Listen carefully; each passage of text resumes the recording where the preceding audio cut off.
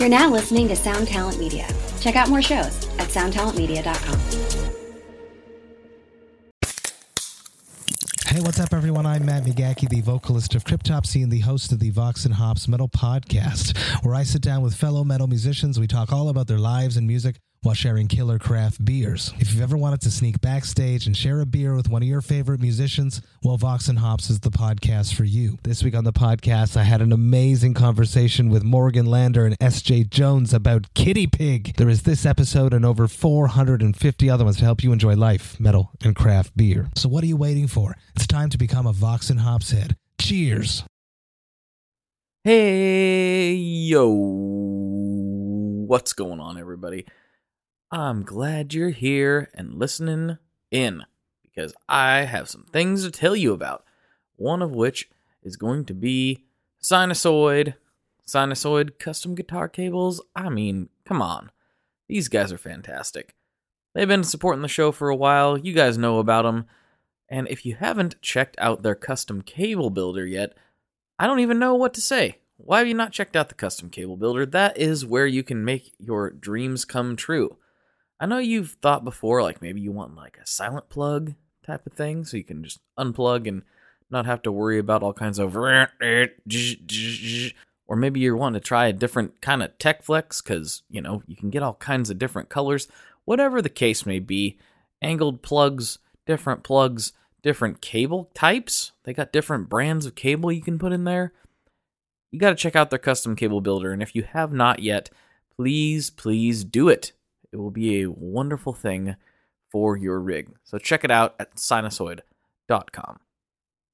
I also need to tell you about the legendary company Keeley Electronics. Keeley Electronics out of Oklahoma. Rob and the gang have been in the business for a very long time, and they've been making some of the coolest pedals on the market. I hear they got some crazy NAMM releases scheduled. Nothing confirmed yet, but obviously, you know how NAMM is. We could see some insanity coming out of the Keeley camp. But all that to say, if you need to stay tuned in on all things Keeley, check them out on all the socials. Go to KeeleyElectronics.com and make sure you scope out all their offerings. They've got some quite honestly some legendary pedals at this point. Rob and the crew over there are fantastic, and they're doing and have been doing great things in this industry for a very long time. So make sure you check them out at rkfx.com. And finally, I absolutely must talk to you about Gun Street Wiring Shop out of Bend, Oregon. They are making custom wiring harnesses for all of your guitar needs.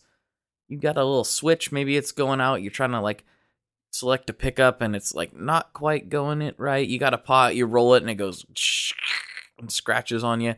You don't want that. That's nonsense. Why would you want that? Nobody does. So you can go to gunstreetwiringshop.com and get the custom harness of your dreams. Maybe you can unlock some new tonal potential out of an old guitar by redoing the wiring. You can find frequencies that were never there before. They got you set up, and they are the best in the business, and Sean and the team over there will get you completely fixed up in exactly the way that you need. And as I've said on many prior episodes, if I can put it in a guitar, I about guarantee anybody can put it in a guitar, because I have extremely limited depth perception, and even I could work that soldering iron enough to get it successfully installed. And if you have any trouble, they will help you out the whole time.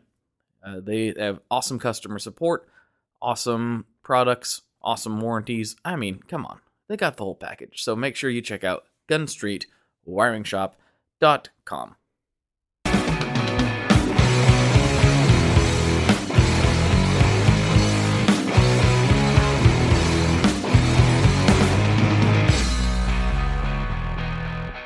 Hello, everyone. Welcome back to another episode of the ToneMob.com podcast, the show about guitar tone and the people behind it. I'm your host, Blake Weiland, and with me today, I have Jay Cross from the Guitar Nerds podcast. What's going on? Hi, Blake. I'm good, thanks, man. How are you? I'm splendid. We're just going to pretend that we didn't talk for an hour and a half already. Okay, here's the thing: is every time I listen to the Tone Mob podcast, there is a section like this at the start, and I was determined not to fall into that trap. I was like, no, we're going to do it. It's going to be fine. We're going to. It's impossible. You can't do it. You can't then pretend that you haven't been speaking for an hour and a half, because that's what we've been doing, and it's been very nice. I say it every time. I actually got some comments recently. They're like, you ask the same questions every time. I'm like, well, yeah. I mean, that I'm talking to a different person every time. Got to stick to the script, man. Got to stick to the. I've got a formula. It works. I'm sticking with it. That's what it comes down to. Kind of. It's that plus like I mean, it's like if I'm talking to somebody I've never talked to before on the podcast, and I want to know the same stuff because their story is going to be different than the last guy. Like, totally. I don't know. I thought that was a weird criticism. I don't know. I mean, I'm not saying that you're not entitled to your opinion, sir, whoever you were, because I don't know his actual name. But it's just like I'm just like I don't. Well, I'll try. I mean, I'll do better, I suppose. I'm just gonna ask the same questions, but with a bit more panache. That's yes. that's what I think you should start doing. Just changing the tone that you give me those questions, but in like a different key. Let's just stick with some. What you need to do is you need to get a set of those Brian Eno cards. What are they called? I'm just looking at the oblique strategies. Do you know about this? The oblique strategies cards? No. So Brian Eno, in like the 70s, he came up with a deck of cards, which he called oblique strategies, which are a set of tools that are supposed to help you when you are struggling with songwriting. And it's like a set of tips and hints and stuff. And they say stuff like, what does this one say? Go outside, shut the door. And let me find another one for you. Trust in the you of now. And then another one that says, is it finished? So it's just like all these like little kind of ambiguous questions that you ask yourself when you're writing a song that is supposed to help you make decisions on what you're doing. So I feel like get a set of those, and then every time you're about to ask a question, pick one up and have a little read of it. And is it maybe not that one, because that one says, "Is it finished?" And this might be a really short podcast if you lead off with that one.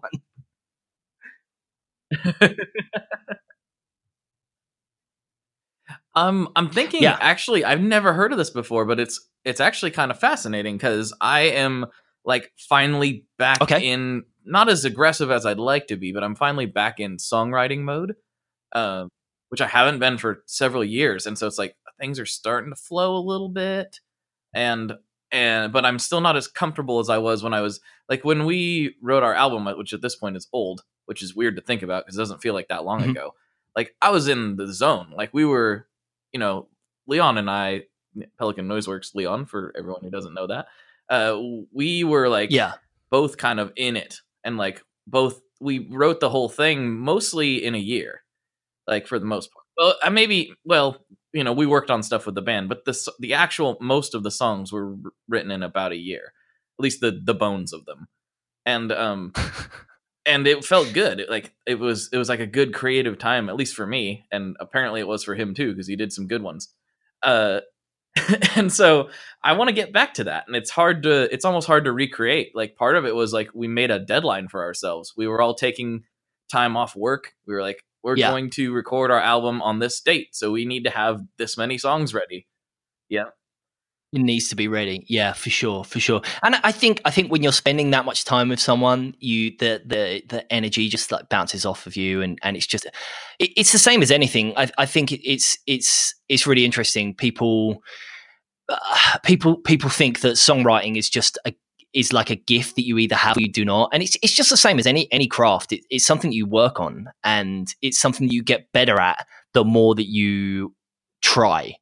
And sure, you may be like, oh yeah, no, I've just bashed out a few chords and that sounds great. It's like, well, yeah, sure, but you've probably been playing those. It's why a band's first record is usually their best, because they've had their entire lives to write that record. Do you know what I mean? Like there are bits and pieces that they've had rocking in their heads for 10 years, and they finally put fingers to fingerboard and actualized it. So it's but the more time you spend doing it, the better it is, and the easier it becomes, which is why I find it so difficult, because I never get into a rhythm of doing anything. Like I started a band a couple of years ago with a couple of friends of mine, and we got like really into it, and we were playing loads and like just practicing loads, and we wrote a bunch of songs, and they were like, fine.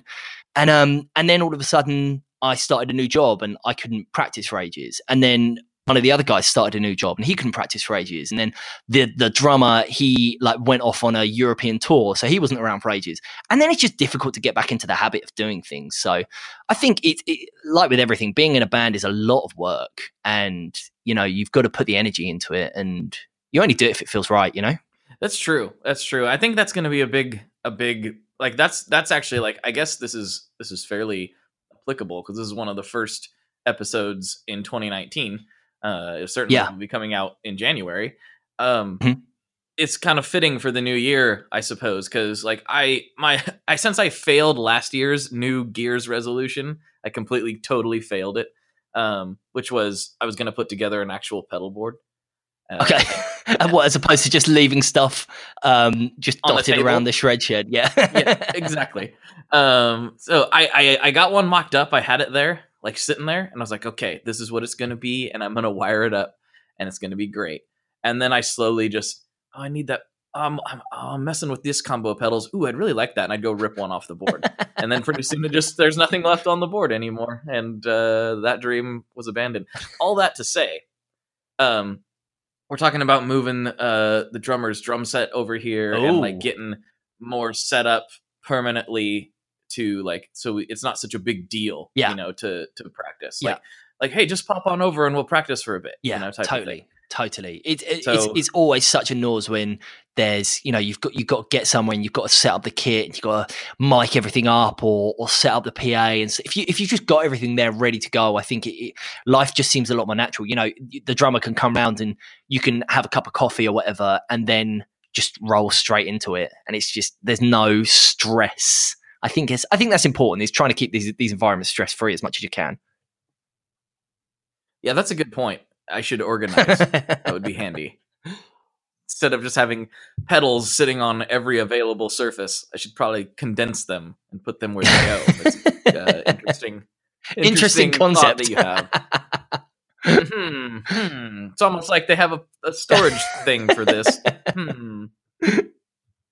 But I'm sure that most of my listeners are familiar, to kind of segue things here, I'm sure that most of my listeners are familiar with Guitar Nerds, and probably therefore you yourself. But maybe some of them aren't. So maybe you want to give a little backstory. I know this backstory has been told a couple times because you're the final nerd. I am, yeah. The final nerd I needed to collect. Gotta catch them all. Absolutely, gotta catch them all.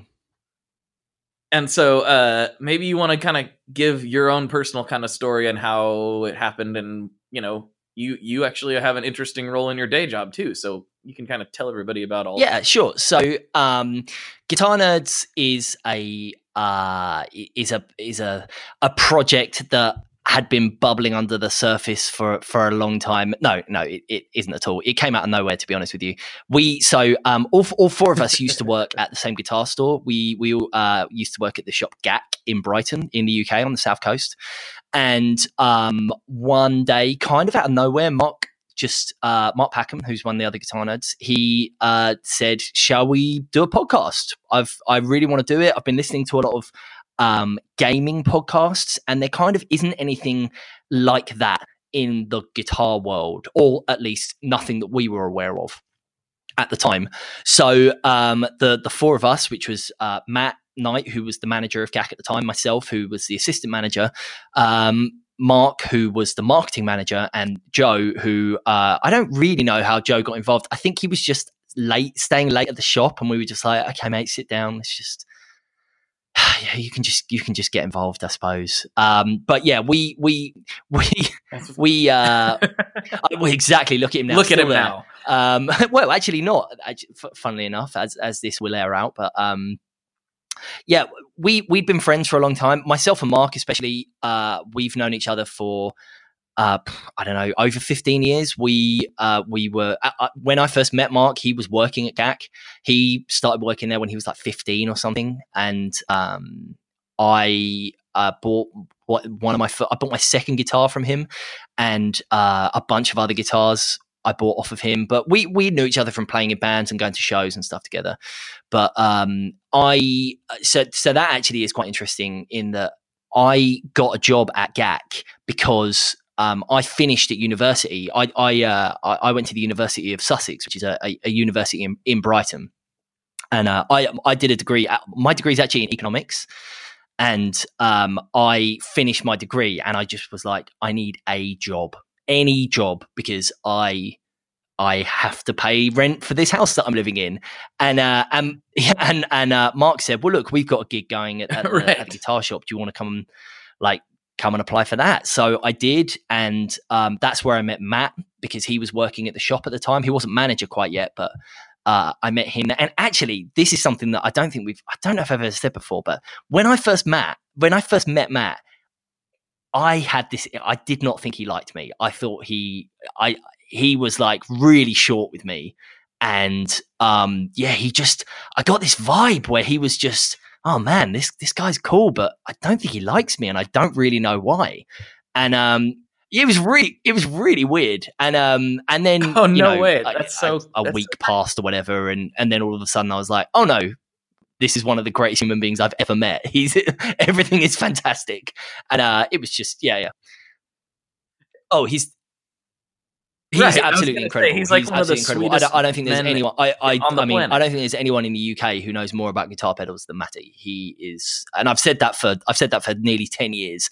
I think he has always been on the cusp of knowing about stuff and trying stuff, and he's amazing. And he's one of my best friends. So that's great. And then Joe joined the shop after I'd been working there for, I guess, maybe 2 or 3 years. And yeah, we hit it off really well. But anyway, the four of us started the GAC podcast, and then Mark left, and then Matt left, and then I left as well shortly after. And around that time, we said, okay, well, look, none of us work here anymore. Shall we just do our own thing? So we started Guitar Nerds, and where are we? 3, 4, 5 years?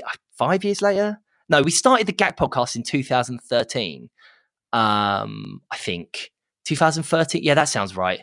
We started the GAC podcast in 2013, and then Guitar Nerds, I guess, in 2015, and now it's 2019. Believe it or not, and we're still going. About to hit episode 200. So it's really weird. It's really cool. I find it very therapeutic.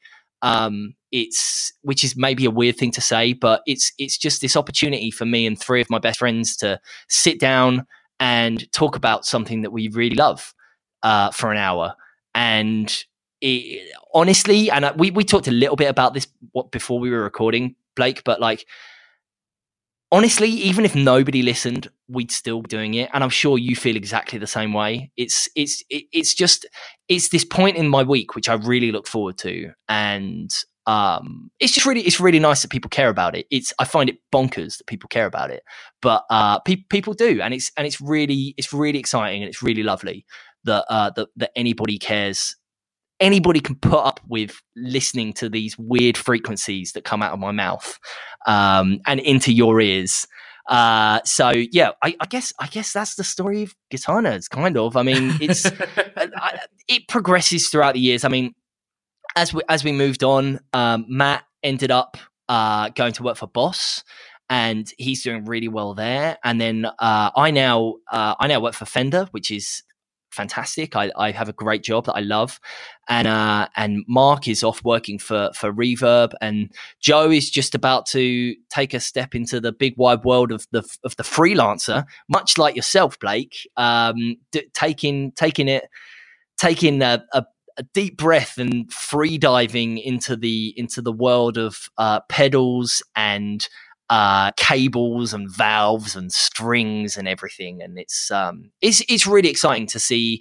It's really funny to see us kind of move into these weird parts of the industry that we never really thought we would get to. And it's kind of because of the podcast, I guess, to a certain degree. So that's I guess where we are. I guess it's yeah.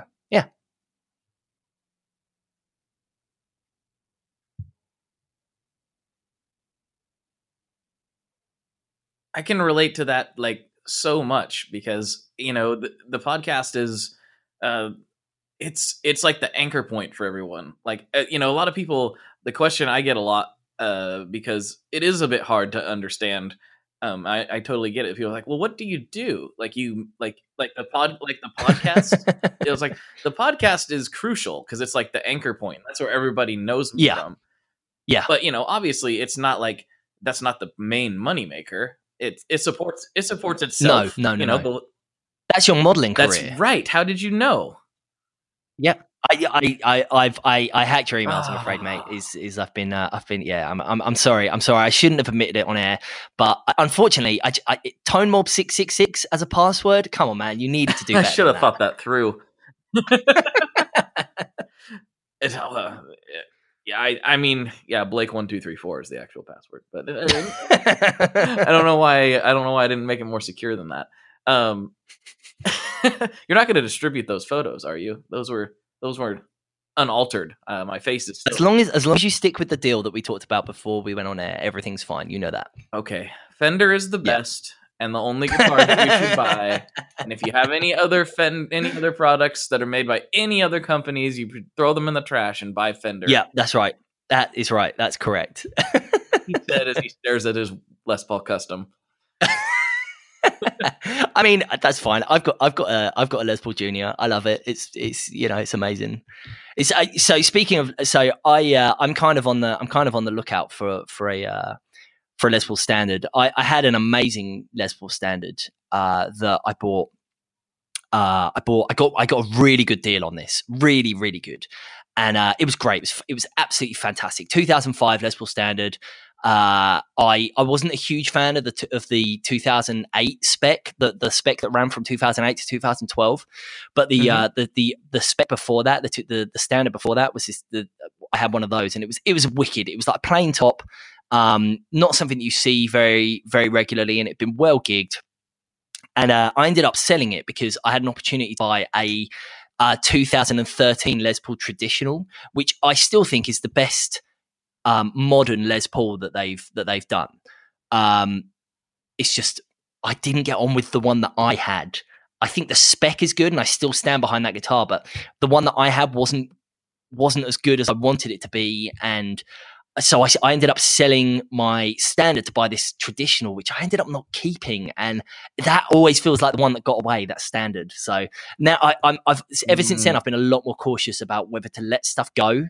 And therefore I'm kind of sat with a bunch of guitars that I don't play very regularly because I don't want to, I don't want to have that FOMO later on in life. Man, I can relate. Be careful. You'll become me, and you'll have to add on to your place in order to store your habits. It's so insane. If I really think about it, I'm like, that is ridiculous. It is ridiculous that I. Well, the fact that you had to build another house for all your stuff, right? Yeah, that's super dumb. Well, that makes no logical sense. I mean, yeah, it is. It is, but I'm only jealous because I don't have the opportunity to do it as well. I live just outside of. I live in the suburbs of Brighton, and I live on the. I live kind of in a converted house, so I've got the top two stories of this house, and someone else lives below me, so I've got no outdoor space with which to create a house for the stuff that I like. So I'm just jealous, man, and I know that anybody who says otherwise is a liar. So what you've got, that's fantastic. You don't have to apologize about that to anybody. I mean, people have asked me a lot, and I've probably said this on the podcast multiple times, like, what is your favorite piece of gear you own? And I'm like, the shed itself, honestly. Like, it sounds ridiculous, but like, I can go out and turn up in the middle of the night and just rock out whenever I want. I hate to break it to and you, it but doesn't it bother doesn't anybody. sound like you're actually into guitars. It sounds like you're into infrastructure. So maybe maybe you need to start curating a new career in civil engineering or something. Like, have you ever built a road? Maybe you'd be into it, man. Like, go and work out how to build a bridge. I believe in you. I think you can do it. I don't want to. I don't want to be responsible for it when it collapses. Everyone's like, "Who did it?" And it's like, that guy over there, the guy with all the guitars. He's the one who. Yeah, that's fair enough. Too much responsibility for me, man. So I wanted to get you on, mostly just because I love the melodious sound of your voice, but also because you have a very unique viewpoint on the industry that I don't think a lot of people do. Working for Fender in the role that you're in, as we talked about, like I really wish we would have hit record on some of our earlier conversations. So I'm going to revisit some of that. But we were talking about the ridiculous notion that keeps popping up every 6 months or something. Some news publication will say that guitar is dead. And obviously we have our own viewpoint on that. And I wonder if you could share any of that stuff that you shared with me, or at least give me your perspective on it. Yeah, for sure. I mean, I think it is interesting that there is this notion that guitar music is dead.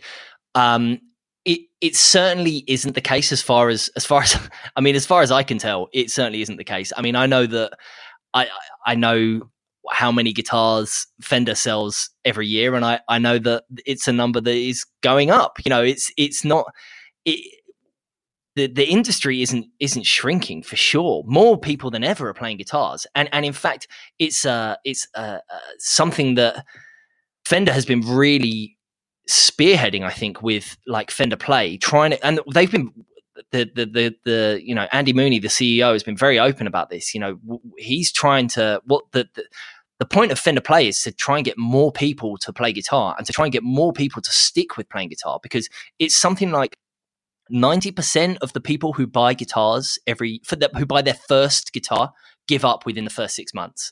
And so trying to change that habit, I think, is huge.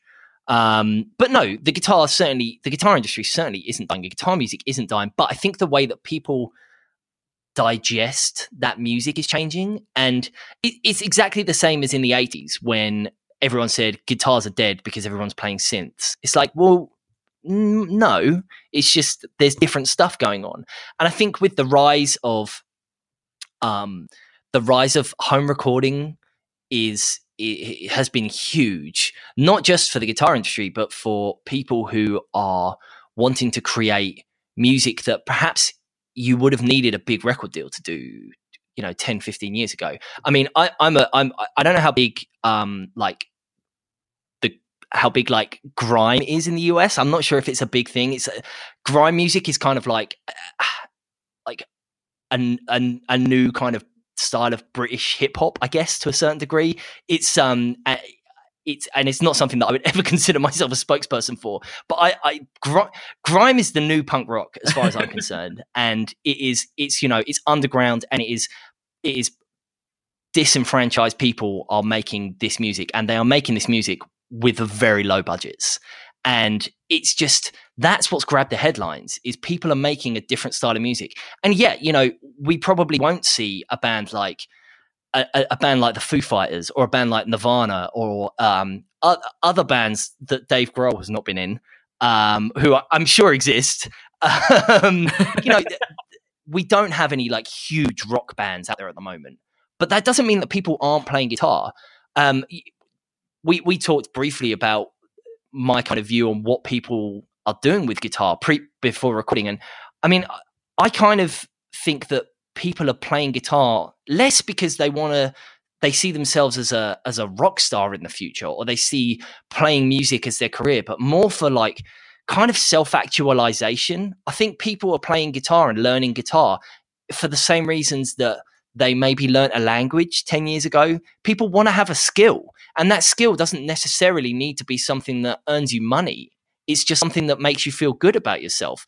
And I think that's what's going on. People are realizing that you can play guitar without wanting to go out and play guitar in front of other people. And I think that's something that the industry, and I, speaking from a Fender perspective, I think the marketing team at Fender have done really well is marketing to a different type of people. And the Fender acoustic guitars, I think, have been really popular with people who traditionally wouldn't have bought guitars, because it's like, look, this is a lifestyle thing. This is something that you can have in your home, and it is cool and it's fun. So the guitar industry isn't dead. Guitar music's not going away. The people who say guitar music is dead are people who don't want to listen to people like us, Blake. That's what it is, mate. And unfortunately, we're going to be around, whether you like it or not, whether you listen or not. We're going to keep going. We're going to keep talking about this stuff. So no, I always roll my. People are entitled to their opinion, of course, but I always roll my eyes when I hear people say, "Oh, the guitar industry's dead." "Oh, the Gibson have gone bankrupt." "Oh, this." Well, who's next? It's like, well, I mean, Gibson are still going to carry on making Les Pauls, aren't they? They're not going to disappear. It's the other side of their business, which is going to disappear. The guitars are a really buoyant part of their turnover, and I think it's. I think it's really funny when people say that guitar is dead, and I don't know. What are your thoughts on it? How do you see things? Do you see any changes in the industry over the next 5 years? What do you think about it?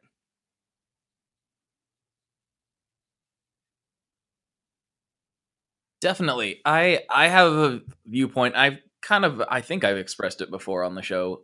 I think that people who say the guitar is dead and they cite like Gibson's situation, they're not looking at the big picture.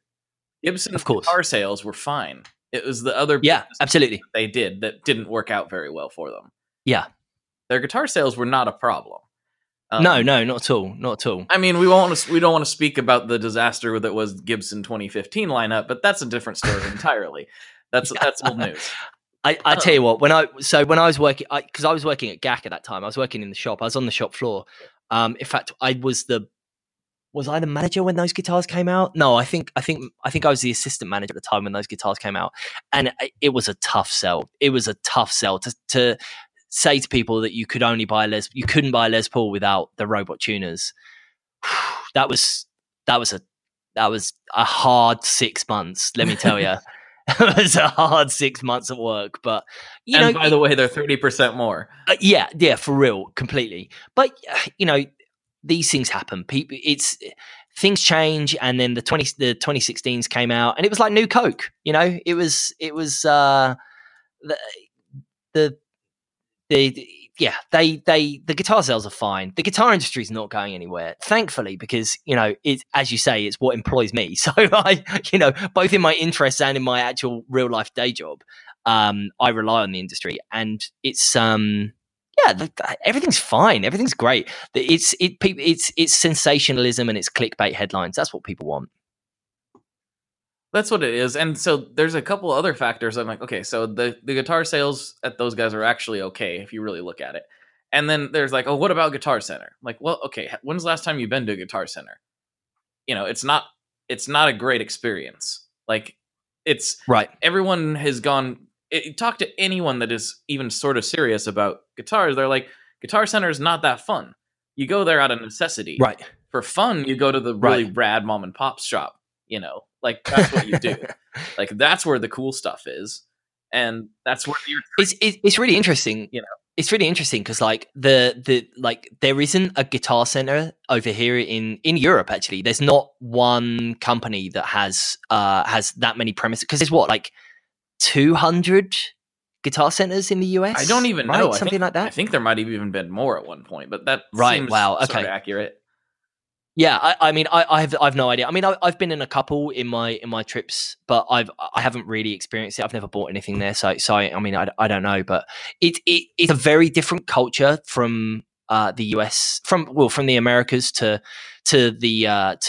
Europe, because there's obviously a couple of fairly big players, but there's nothing the size of Guitar Center, and there is a lot more kind of individualism, I think, with the stores.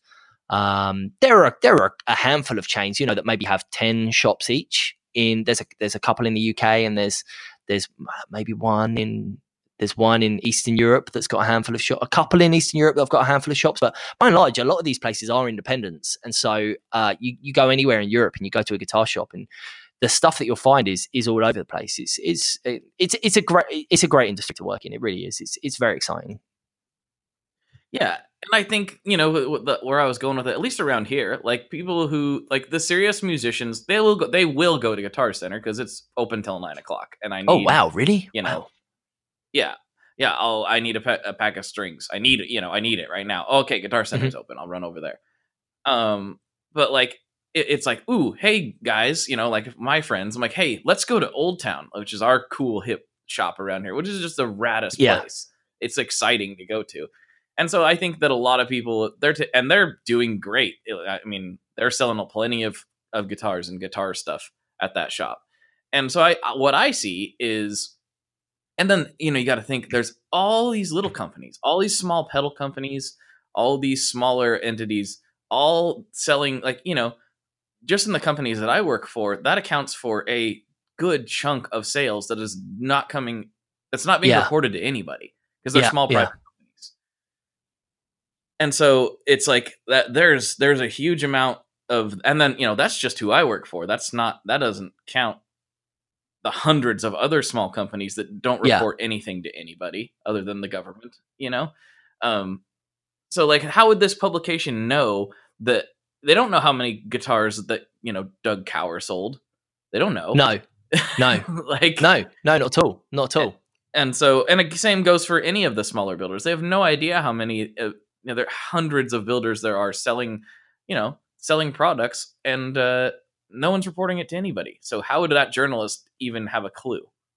Totally. And like I say, I think a lot of it is it's that idea of kind of light and dark. It's sensationalism. That's what gets clicks, and that's fine. That's everybody's got a living to earn, and also I think as much as anything that article that we all refer to as that article, I think if anything, it probably did the industry a load of good, because people started saying, "Whoa, hang on a sec, I love guitar. I play guitar all the time. In fact, I'm going to go and buy some new guitar strings right now." I think that's probably what happened. I don't think it's I don't think it's anything that anybody really needs to worry about. We're on a good track, and the stuff that's coming out from everyone, from all levels of the industry is exciting. And I think it's a really good time. It's a really exciting time to be into guitar stuff.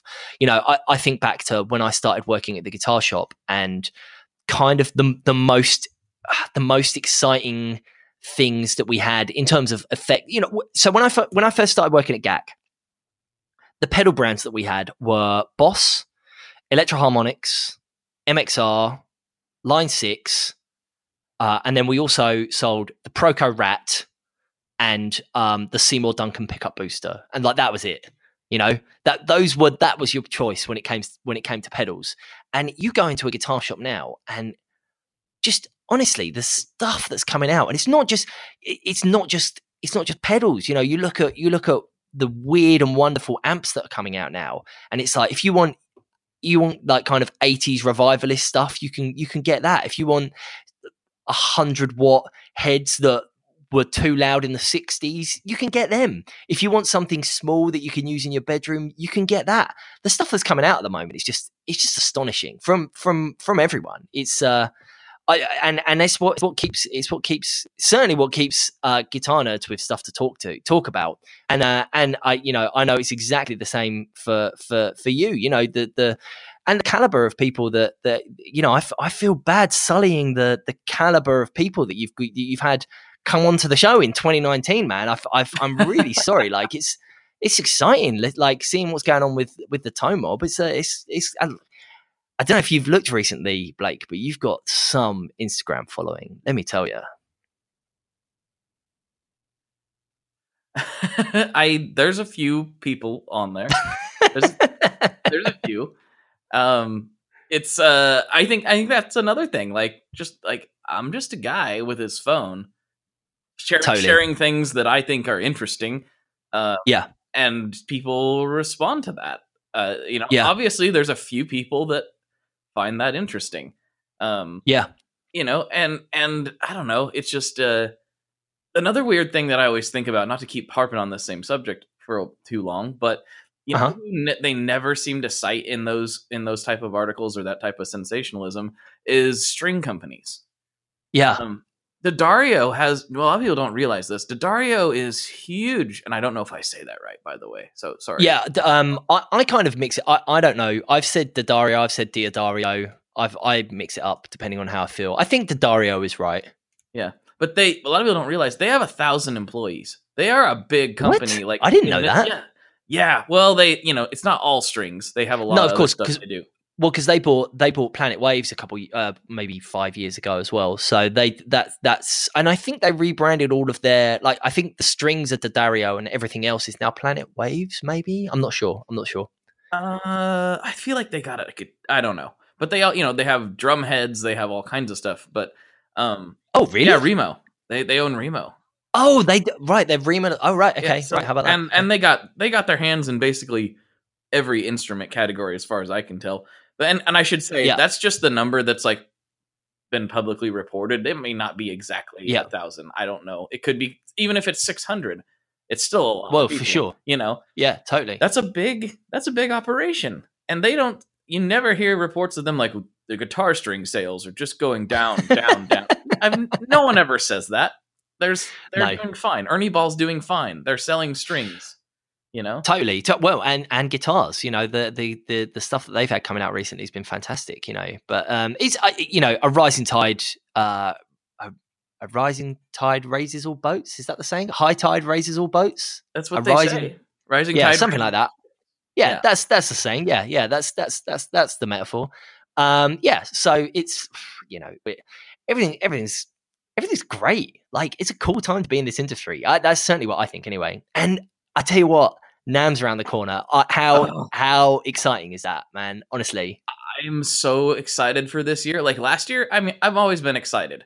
I was super, super excited the first year because obviously I'd never been. And then the last two, I was excited, but for some reason this year, I think it's because almost everybody I talk to is going.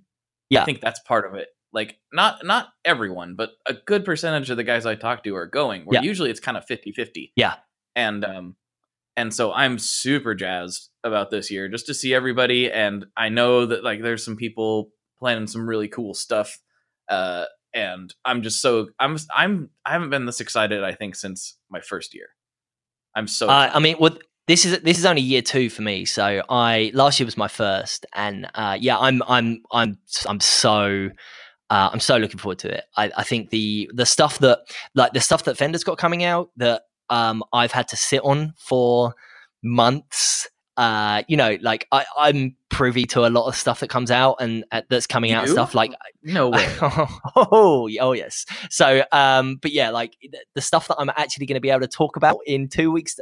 I can talk about this stuff that I've been excited about for like a year. I can actually start talking about it in 2 weeks time. But it's not just that, some of the teasers and little tidbits that have been dropped. Like, I'm really excited to see what Strymon are about to do, because they've got an announcement tomorrow, I think. Sorry to break the fourth wall with regards to timing.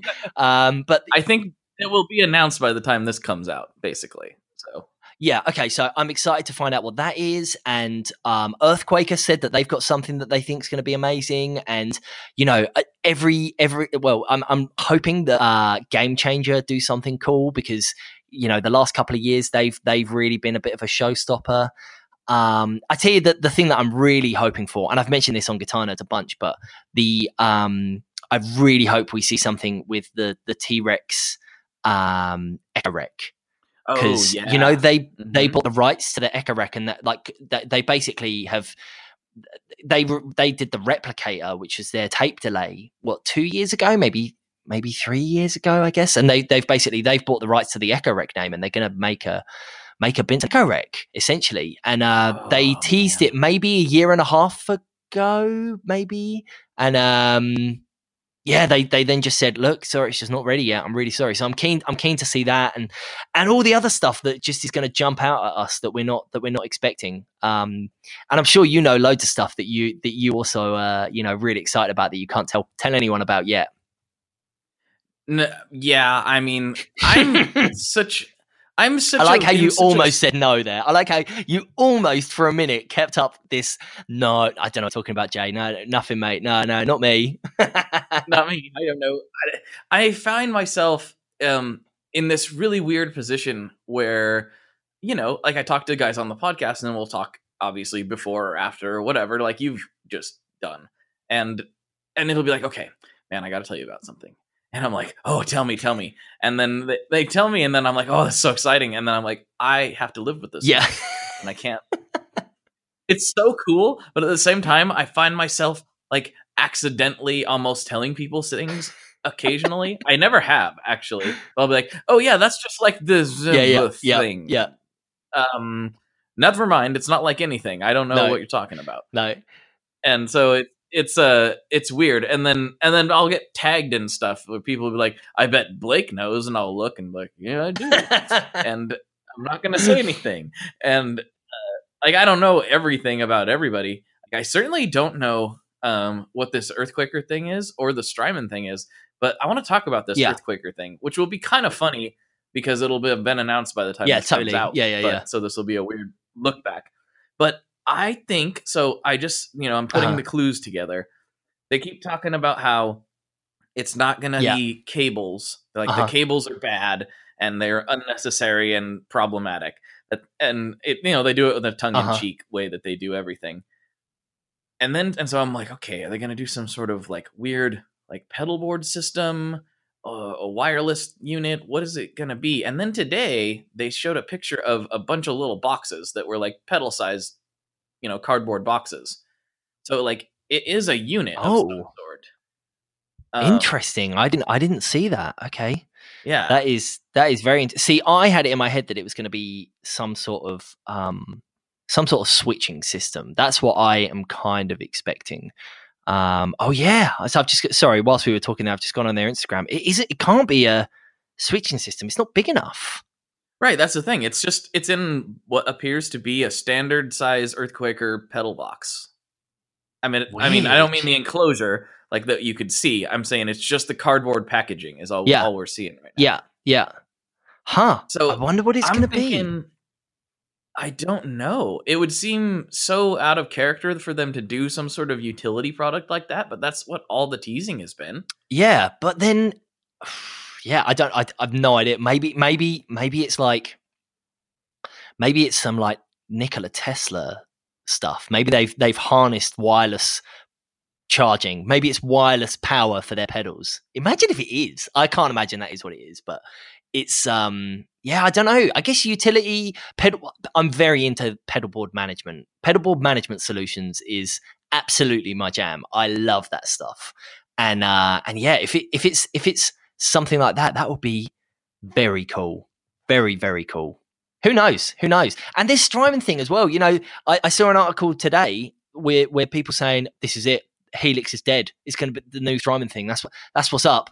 And it's like, mate, come on. Nobody knows what this is. Like, what are you saying? Helix is dead. It's I don't know. I'm very excited to see what's going on, and I still have it in my head that Moog are going to come out with a bunch of new Mooga Fuga pedals because they discontinued everything this year.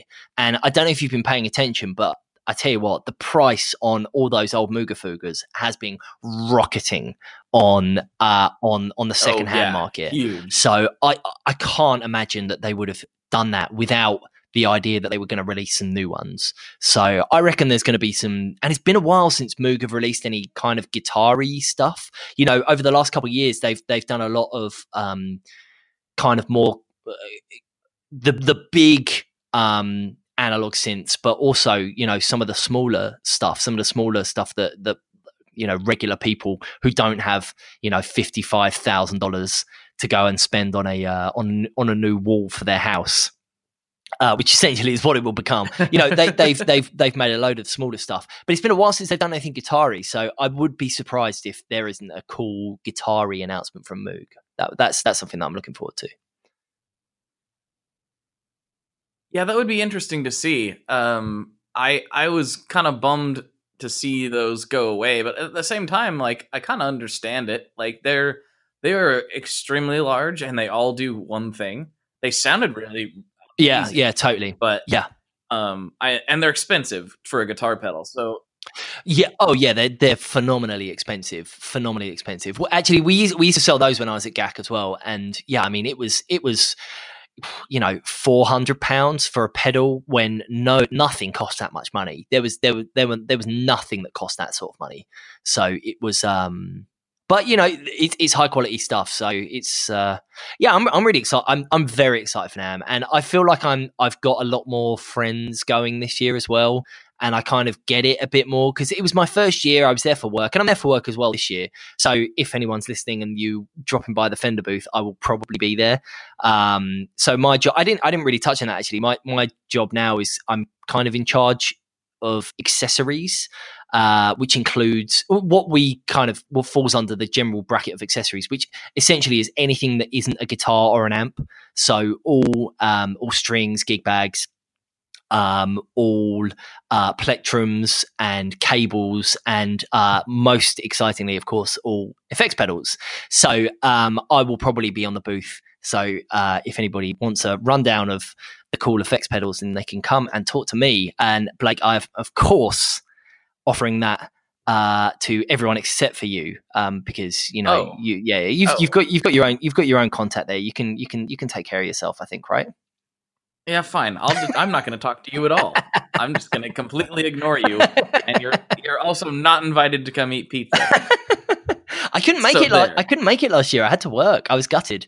I was absolutely gutted. Like, because I think did Mark, Matty, and Joe went. I think, but yeah, I couldn't come out. I couldn't come and hang out. I was really gutted. So I'm hoping that I will. But I also, you know, I have actual responsibilities in terms of I am there for work. So I will be. Yeah, we'll see. I'd really love to come and hang out, but we'll have to see what goes on. Hey, you got to eat lunch regardless, and we are trying really hard to keep it at the show. That's been a hang up for a lot of people. Is like, oh, I don't want to leave the show. I can't leave my booth that long. Sure. It's like, oh, we're gonna try to do it on premises, and I've already expressed my frustration to you about that, but we're working through it. I think it's going to happen. Good. I'm very determined. Good. So otherwise, I guess we just you just roll the dice and we all descend on somebody's booth. You know, let's just all descend on the on who's going to be there, who absolutely won't appreciate us all descending on their booth. Someone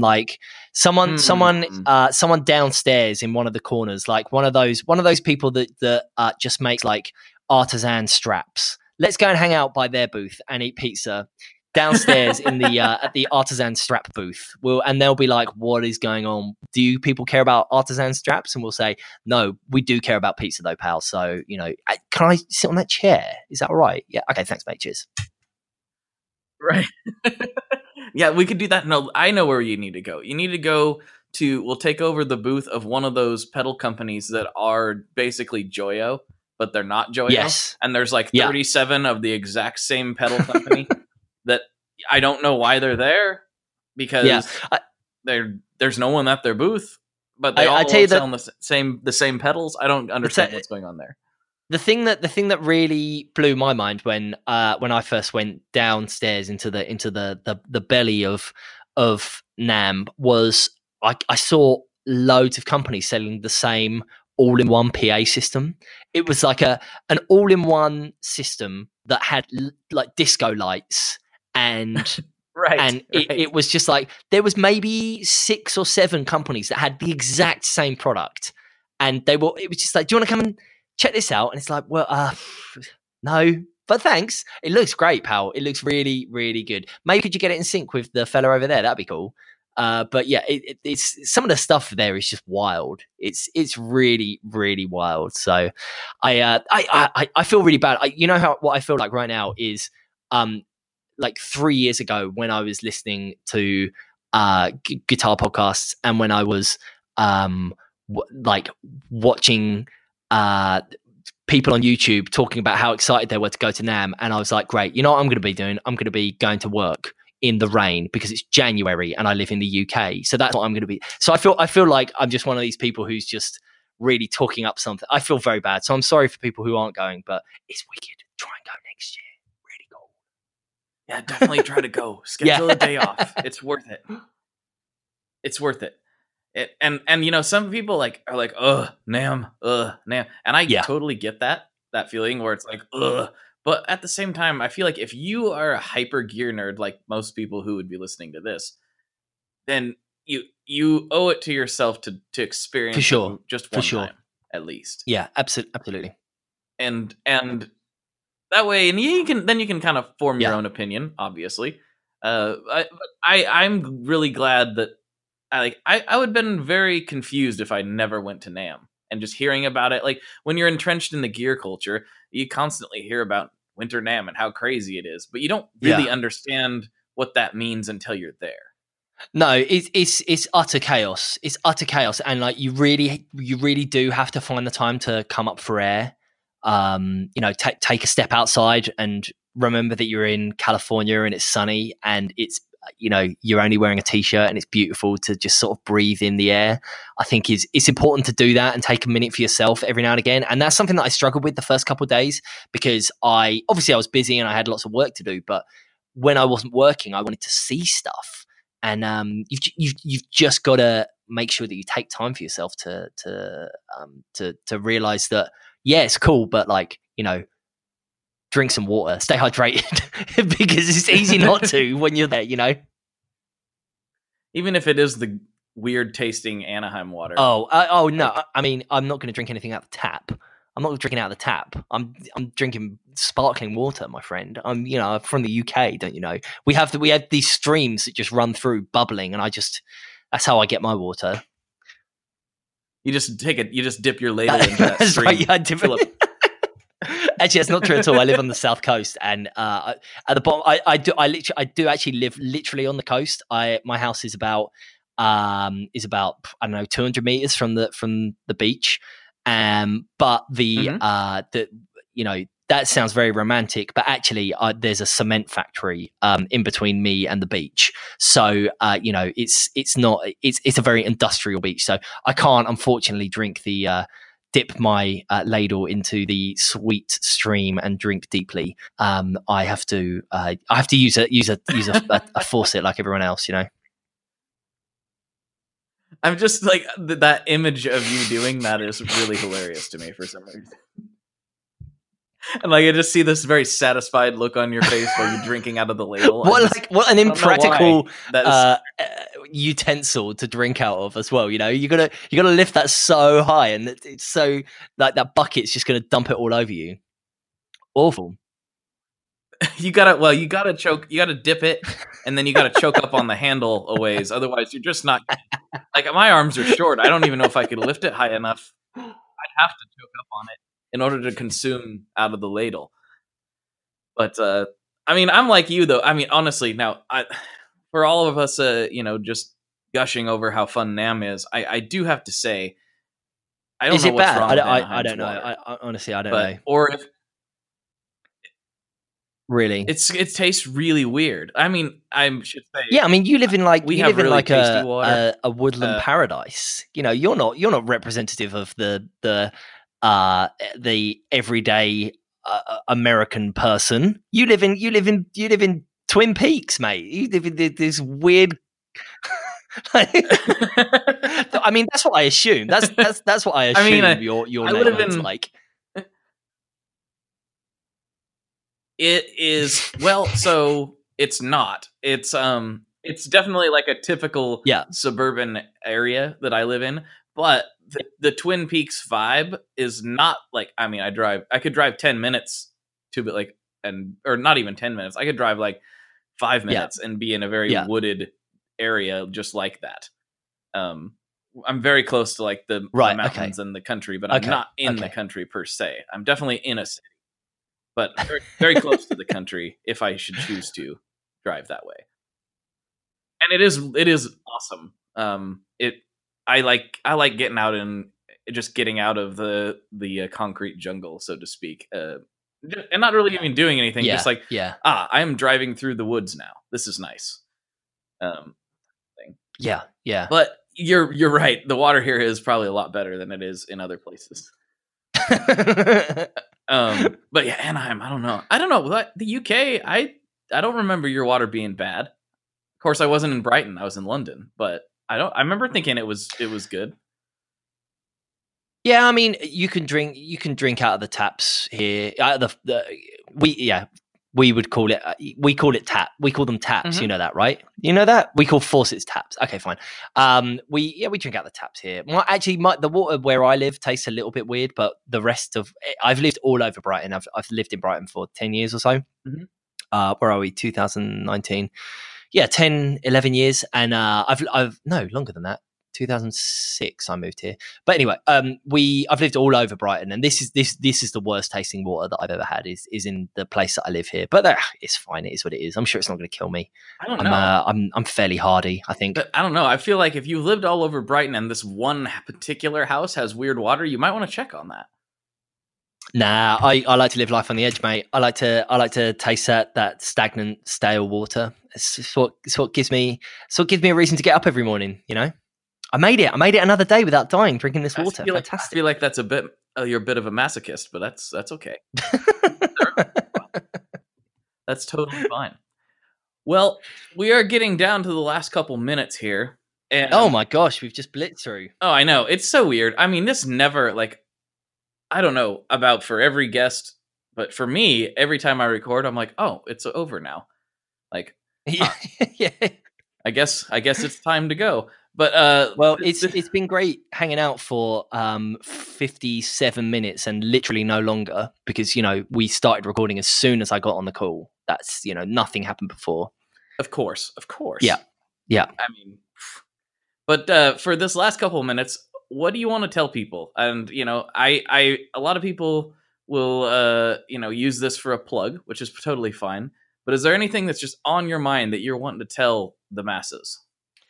Wow, that is I don't know really. I mean, we were talking about this. We were talking about this a little bit before, just about how like everything's really good right now for me. Like it's very weird. It's very weird. I feel very good. And you were saying the same thing. Like life is, obviously you've had a nightmare setback in 2018, but like other than that, things are good, and it's wild. I find Guitar Nerds is a very interesting thing, because when we started Guitar Nerds, I was in like a very bad place. Like I was very depressed. I was doing therapy. Everything was very difficult. And as I've moved on, and as I've like that's been like the podcast has been like a real anchor point for me, and it's like it's always been there. And I think about my life through different stages, and like things now are just unbelievable. I'm really happy. I've got a great life. I've got a great job, and I've got a great girlfriend, and life's awesome. And I just if you're going through stuff, it gets better. Like it's okay. Like. And yeah, I don't know. I don't really have anything. I don't have anything to plug for sure. Just like all I would say is life is okay and things get better. So if you're having a hard time, it's cool. It's fine. Like you can work through it. And yeah, that's I guess that's my words of wisdom. Is therapy is good if you need it, and like I would always recommend it to absolutely anybody. So I don't know. That probably isn't what you were hoping that I was going to say, but that's what I've got for you. I actually do like that kind of stuff. You know what I mean? That's actually kind of more what I'm looking for when I ask that question. And maybe I'm not phrasing it very well in a way that people feel comfortable saying something like that. But that's really what I'm looking for. Is like, what is, what's on your mind? Like people don't always get a chance to just tell a bunch of people something they think is important. And I thought if you haven't checked it out, Julie from Earthquaker had a very, nice message that she put on there, and that's really kind of what I'm looking for. Maybe I need to like phrase the question a little differently so people actually kind of take I think advantage it's of difficult it in the though, way that because you just it did. is it's very difficult to be vulnerable and very difficult to be open. You know, I think we spend a lot of our time, and when I say we, I kind of mean, I guess to a certain degree, you and I in this. You know, we both have characters that we play on the internet and on the podcast. You know, not to say that I'm not who I am, but you know, that we kind of hide behind this sort of public perception of ourselves, and I think it is very difficult to be vulnerable and open. And you know, I learned a lot of that through just talking to people and being open. And I think that's a really, really important thing to be able to do that, to be able to talk and to be able to be your like real true self. So like, but yeah, like once you are able to push through that, you see life's really cool, man. Like it's cool to like what a weird situation we found ourselves in. You know, imagine the chances of us being in a position, like how many weird coincidences had to pull off for us to be having this conversation right now. Do you know what I mean? And like, it's, yeah, things are good. Things are cool. Yeah, the butterfly effects and stuff, you know? When you start thinking about like that, like, yeah. And like, I mean, I can, you know, look back and see some of the paths that have led to even, you know, just this conversation. And I don't care what anybody says. Conversations are important, and whether they're recorded or whether they're not, sometimes you just got to talk to people. So I'm kind of echoing what you just said. Blake, you're a great conversationalist. You're a fantastic conversationalist, and obviously I've experienced. We hung out for like a minute at NAMM last year, and you know we talk infrequently on the internet. But whenever I listen to the Tone Mob, I'm always like, this is great. Just listening to Blake like hang out with a pal, and even just like the last, I don't know, 3 hours or something we've been talking now, it's just flown by. Like you're a great conversationalist, and it's been an honor to be able to be invited onto this and to hang out with you for that time. Thank you. I really appreciate that. You know, usually my family phrases it a little differently. They usually say something along the lines of "you talk too much." So I mean, it's nice to get a different perspective on it. Yeah, I mean, I get that as well. So maybe we're the blinkered ones, you know. That could be the whatever, you know. And then there again, there's someone for everyone. We found each other. Yeah, yeah, absolutely. That's just what we needed. All right, man. Well, if you got anything else, I'm gonna hit you with the big one. If you don't got anything else. No. I think I'm ready for the big one. Okay. I've realized how many. Just as a random side note. This podcast has really made me realize how much of a redneck I talk like. I was just like, "Do you got anything else?" Like I say things like that all the time, even though I know that that's not how I should be talking. I can't help it. I mean, yeah, I didn't. That wasn't the vibe that I was getting from you at all. And you know, I've got a very weird talking voice, and I don't really know where it's come from. Like my parents don't talk like this. I think this is a something I've constructed for myself. I don't know, but I can't do anything about it. And yeah, I think that so my girlfriend is from Philadelphia, and she moved here like 3 years ago. And I think when she moved here, I really ended up properly accentuating my accent because, you know, to annoy her as much as anything else. It's just it's a really, really exciting thing to do.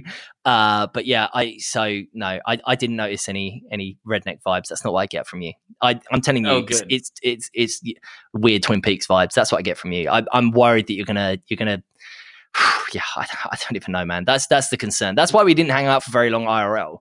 There was going to be some weird stuff going on. I mean, there's definitely going to be some weird stuff going on if I'm involved. Let's just say. I mean, like, it's not going to be a normal time if I am there. No, of course, simply the way it is. Yeah. So your weirdo meter is working. Good. It's good. Like you picked that up right away. Weirdometer, we call it over here, actually. A weirdometer. Yeah. That actually is probably actually what it's called over here too. There again, redneck stuff. Yeah. It's just, it just is. It is what it is, y'all. But J Cross, I gotta know before we shut this down. What kind of pizza do you like? See, I've got quite a low bar for pizza, and the reason for that is because I I'm vegan, and I've had a lot of bad pizza. To be completely honest with you, I've had a lot of bad pizza, because usually if we go somewhere, I have to just get a pizza with no cheese, and it's like, okay, fine, whatever. But let me tell you, because of that, whenever I go somewhere where I can get vegan cheese, there is nothing that I appreciate more than a really, really nice margarita, which I appreciate is extremely boring to a lot of people, but just the art of the margarita, really. I think is so important. Just being able to make something that tastes good as plain as that, man, there's nothing that beats it. There's a couple of places here in Brighton that do that actually over the last couple of years there's a bunch more have opened up that do vegan cheese. But there's this one place called Pizza Me, which is just, you can buy a 24-inch pizza. No, not 24, 18. You can buy an 18-inch pizza. And if I get an 18-inch margarita, it's the same price as quite often if I'm eating a Pizza Me, I'm with Mark Packham, and he'll get some like flirty thing. I don't know, something with like olives and artichokes and I don't know, some sort of locally felled game meat or something. I don't know. And but like I can get an 18-inch margarita for the price that he gets a 12-inch flirt pizza. And oh man, I love a margarita so much. As long as it like, if you can do that well, you can do anything. But I really appreciate the art of a real nice margarita. So, but that said, I'm also I because of not eating cheese, I've really come to appreciate like marinaras or like tomato pie. I think just it can be good, but often it is not. So when it's good, it's really good. But yeah, like I say, I've got a very low bar for pizza. So which is unfortunately one of the pitfalls that you have to face when you have got a weird diet like I do. So it's but yeah, good old margarita. That's for me. Yeah. Yeah. All right. That's a good answer. I like it. Well, I feel like that's as good of a note to wrap up on as any. So for Jay, this is Blake. And as always, folks, good luck and good tones. There you have it. There's another one down for you. I hope you enjoyed it as much as I did. And seriously, go check out the Guitar Nerds podcast if you have not already. It's I'd be surprised if you haven't, honestly. If you're listening to Tone Mob, you're probably listening to Guitar Nerds too. But if you haven't, make sure you slide over and check them out wherever you check out podcasts. They're going to be there. And if you want more of this particular conversation, there's a whole nother hour on Patreon. Jay and I did a whole nother hour of conversation just for the Patreon folks. So if you can go over there to patreon.com/tonemob. That still trips me up once in a while. Patreon.com/tonemob. And for $5 a month, you can get extra episodes every week right to your ears. So if this tone mobbery is something that you appreciate and enjoy, that A, helps support the show and keep the thing going, and B, gives you extra content. And in this case, a whole extra episode, like a whole hour. So make sure you slide over there to check that out. Jay and I talk about a whole bunch of stuff, and it's a lot of fun, and you can find out everything you need to at patreon.com/tonemob. That's it. Thank you very much for listening. I really, really appreciate it. Couldn't do it without you guys and tuning in, and I don't know. It still blows me away sometimes. I am eternally grateful. And if you could share this with just one friend, you'd share it with somebody who likes nerdy stuff somewhere in one of your favorite guitar forums, I would love that. So as always, thank you very much, and I'll talk to you next week. Bye.